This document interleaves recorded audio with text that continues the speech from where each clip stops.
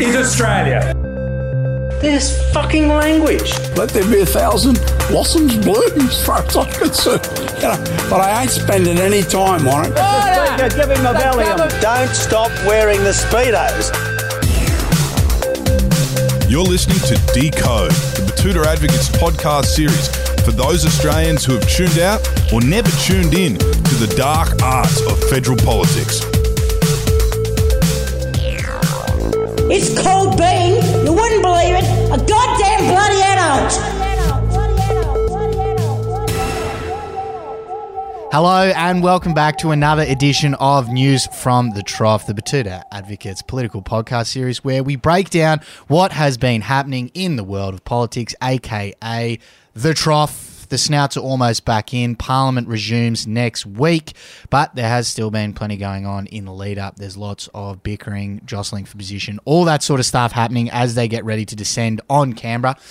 My name is Wendell Hussey, and once again, our political correspondent Leslie Burley is phoning back in to help give us a bit of an update in what has been happening in the world of politics. Leslie, how are you? Yeah, I'm pretty good. Happy to be here, and yeah, happy to deliver some more news from the Trough. Now, this week, we're going to talk about what's happening with the government's emissions reduction policy. We're going to talk about the COVID situation and a little bit from the Pacific Island Forum as well, which was last week, but we're going to get into it with our clanger or banger. And I'm very curious to know whether you think this quote, as part of a broader speech yesterday from Scott Morrison, is a clanger or a banger, Les. Here it is. God's kingdom will come. It is in his hands. We trust in him.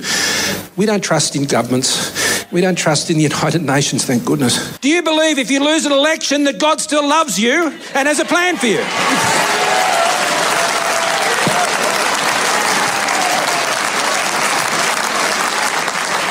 I do, because I still believe in miracles. What do you reckon? Look, I've got to say it's an absolute clanger. You know, the guts for the bloke to come out and say that people don't trust government and we shouldn't trust government and we can't trust the UN when he literally was the Prime Minister and a senior minister for years and years and years. And now as soon as he's out of the job, he's like, nah, those guys can't be trusted. To quote, I'd say some conservative regional gentlemen, how's the fucking nerve on him? How is the nerve on him after spending the better part of the last probably 2 decades of his life doing everything he can to be the leader of the government, to then come out and say that he doesn't trust in governments is really sensational stuff. This was at Margaret Court's church over in Perth. There was lots of stuff said in there, which was really good. He also, as you heard, mentioned that he didn't trust the United Nations. I love references to the United Nations. It seems like he might be spending a bit more time with Tim Stewart, his mate from QAnon, who loves that sort of stuff as well. Because the United Nations, it's this one that really gets a lot of conspiracy theorists going. It gets a lot of people wound up that there's some overarching global agenda. Cabal. Yeah. The United Nations. Realistically, when you look at it, they're one of the most powerless bodies in the world. Like, the United Nations goes, please don't invade this country. Everyone goes, okay, not listening. And then they just go and do it anyway. So, like, I don't know what power they think the United Nations has. Maybe they appear to be powerless to the average person, and behind closed doors they're pulling off some powerful agenda. But loved a little reference from Scott Morrison to the United Nations there. I think the thing about it, Les, is he actually hasn't left Parliament. Like, he's still the member for Cook. I was just about to say he is still working in the government. He's in opposition, but he's still earning a government paycheck. Yeah. What does he want? Yeah, it's really good. He hasn't walked away and been like, you know what, from the inside, this is all fucked. He's still in there. Yeah. And he doesn't look like he's going anywhere anytime soon because, as he said, do you believe if you lose an election that God still loves you and has a plan for you? I do, because I still believe in miracles. He famously said, I've always believed in miracles after his first election victory. Are we going to see a second coming of Scotty? Is Scotty planning on biding a little bit of time on the backbench, and then we are going to see another miracle from the great man in a couple of years' time at the next election? The only way we can find out is if we survive the climate wars in the meantime. Yes, so we'll see. I'm sure there will be lots more sound bites coming out of that 50-minute speech. maybe an appearance at Israel Folau's church next. He could get up there if he's in the arena of visiting controversial Christians' church. Of course, Margaret Court has said some very hectic things like tennis is full of lesbians, and she also said recently that a lot of the players in Wimbledon were on the pathway to hell. So yeah, I mean, half of her statement is true, is that tennis is full of lesbians, but is that a problem? I don't think so. Yeah, well, look, anyone who's seen the L Word would know that tennis is full of lesbians, but that's okay. Yeah, that's something that really gets Margaret Court's goat, though, I think. You and her might not see eye to eye on that one, Les, I reckon. No. Now, you mentioned the climate wars. It's going to be something that's going to dominate this next parliamentary term, and they're getting back into it on Wednesday. Tanya Plibersek is about, just before we record this, she's about to go out and give an address to the National Press Club. She's the new Environment Minister, so we'll see what she says out of that. It'll probably be everything was the Liberal government's fault. We're working on it. We can't be held to ransom by the Greens. This is what we're doing. Because they've laid out a plan for what is going to happen over the next little bit. We're going to touch on what exactly they're promising. But this morning, Plibersek has revealed that the government, previous government that is, hid a shocking document outlining the state of the environment. This is a report that is months overdue. It was given to the previous government at the end of last year. It should have been released months ago. The fact that it was kept secret before the last election tells you a lot about the contents of the report. Which is a weird one. I wonder why the Morrison government would have hid this report into the state of the environment just before the election, where they were promising not to do anything really about climate change and the state of the environment. Yeah, it's kind of like a child hiding all of the vegetables under the rest of the food that the parent is going to find later anyway. Yeah, it's definitely something smushed into the pockets of a child. It's not like they've fed it to the dog under the table, or they've filled their mouth up and quickly snuck out and spat it in the toilet. Like, they've just put it somewhere, like they've sat it underneath the table and the parents are going to see it. But hopefully something's happened there where you've handed them a report card where you've done really well, and then they find the hidden vegetables. But that hasn't happened. So now Plibersek and the Labor Party government have now revealed that, there's this shocking report. Climate change, mining, pollution, invasive species, habitat loss are all outlined in this 5-yearly report. Not good. Lots of very bad stuff in there. Tanya Plibersek has, of course, blamed the previous government. This report saying that something needs to be done urgently. We're getting to the point of no return, which, I mean, we've been hearing about this stuff, I feel like, for the last 5 to 10 years, Les. What do you reckon? Look, the biggest change in this report that I was trying to understand was that it's no longer, these are the changes we're going to see in the climate. It's we now have evidence of climate change destroying Australia. So it's literally like the impacts are happening now for the first time in this 5-year report. And so that's the big shift, where it's like we're actually living it. It's not a future thing that's going to happen. And so it's really hard to kind of, muster up energy around this when we've been hearing it for so long. Yeah. But that is the key difference. Yes. Yeah, it will be interesting to see because, as you said, we've been hearing these reports coming out every now and then. Is this the time that the nation cares about the southern speckled frog that's potentially going to be extinct in the next couple of years? There's got to be some points that the government needs to find out of this to hammer home, to drive change. We're going to quickly talk about the Pacific Island Forum, which happened last week. At that forum, the Pacific leaders agreed that they want to limit global warming to 1.5 degrees, and they put a heap of pressure on Australia.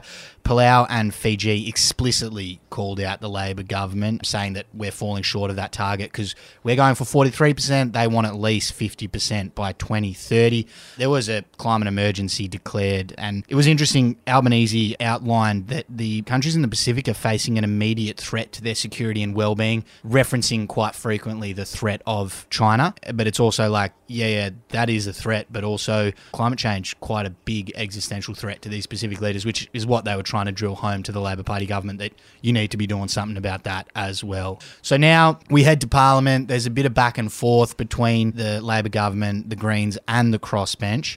Chris Bowen, the Climate Change and Energy Minister, confirmed on RN Breakfast yesterday that he's invited MPs and senators to suggest amendments ahead of next week's parliamentary sitting.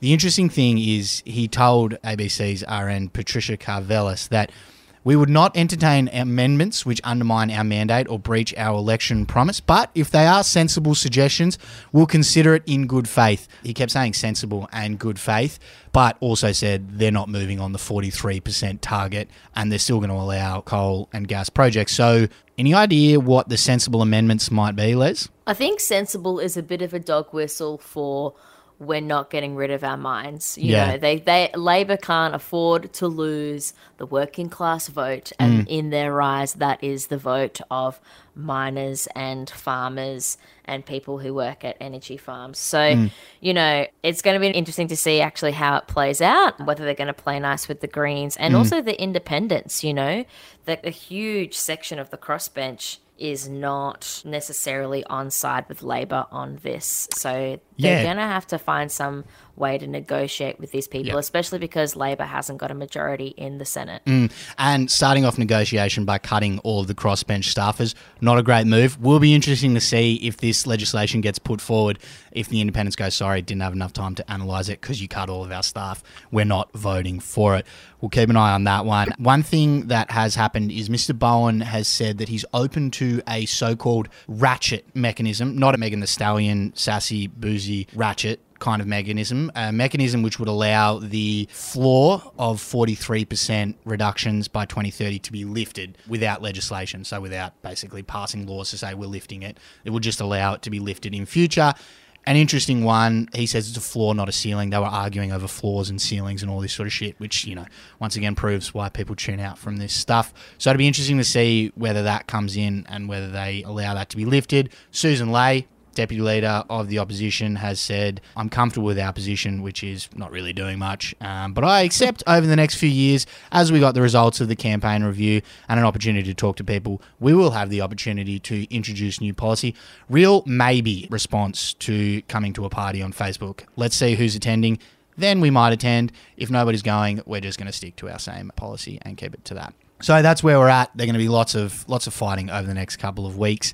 But Les, the next big topic that has been dominating the news cycle has been the return of the spicy cough in a big, big way. That's it. It's been dominating the news cycle. It's been living rent-free in our minds for 2.5 years now. But COVID has come back for a killer return season. No one asked for it, but here it is.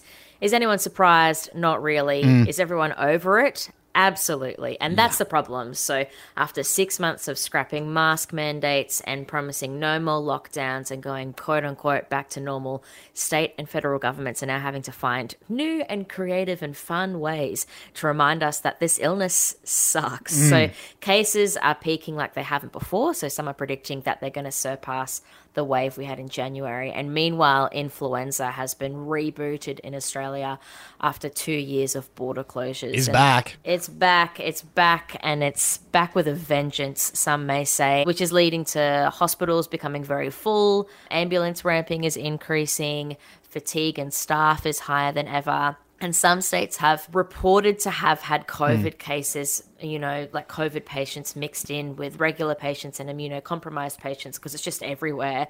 And some are tackling the issue by setting up tent wards outside and recruiting additional staff. So basically, all the states are kind of ramping up for a pretty horrific time. Yep. And that has led to Albanese calling an emergency cabinet meeting over the weekend in the middle of the Pacific Forum and basically getting all the premiers together to go, holy shit, what do we do now? Because we've kind of put ourselves in a corner saying we're back to normal, and now it's probably actually going to be the worst that we've ever seen it. Yeah. Yeah, it's an interesting contrast to less than 12 months ago where people were tuning in, you know, daily to check the press conferences from Palaszczuk, Marshall, McGowan, all these different state premiers that we hadn't previously paid too much attention to. You know, so many people were making sure they were across the cases every single day, the outbreaks, where they are, close contacts, etc., etc. And now it's to the point where there's, you know, 45, 50,000 cases a day across the nation, and a lot of people who obviously are in the position to be able to shrug are shrugging. A lot of people who aren't in the position to be able to shrug are understandably freaking the fuck out. Elective surgeries are potentially going to be off the cards soon. All sorts of stuff is going to be happening. As you said, there's tent wards outside of hospitals, and it's going to be the worst we have ever seen. This all coincides as well with different payments coming to an end and different measures coming to an end. So, yeah, there's a lot of pressure on the government, Les. Yeah, so the COVID leave payment that had been created by Morrison's government was due to end, and it did end. And Albanese actually supported that. He followed through with that end date because the budget, needed all the cash it can get. However, a couple of days ago after this cabinet meeting, Albanese and Treasurer Jim Chalmers, after a mounting pressure from premiers and the unions and lots of people, had to kind of backflip on that. And they're bringing back the leave payment because there are simply too many people getting COVID and not being able to work. And that is probably the pressure point that we haven't seen before in Australia.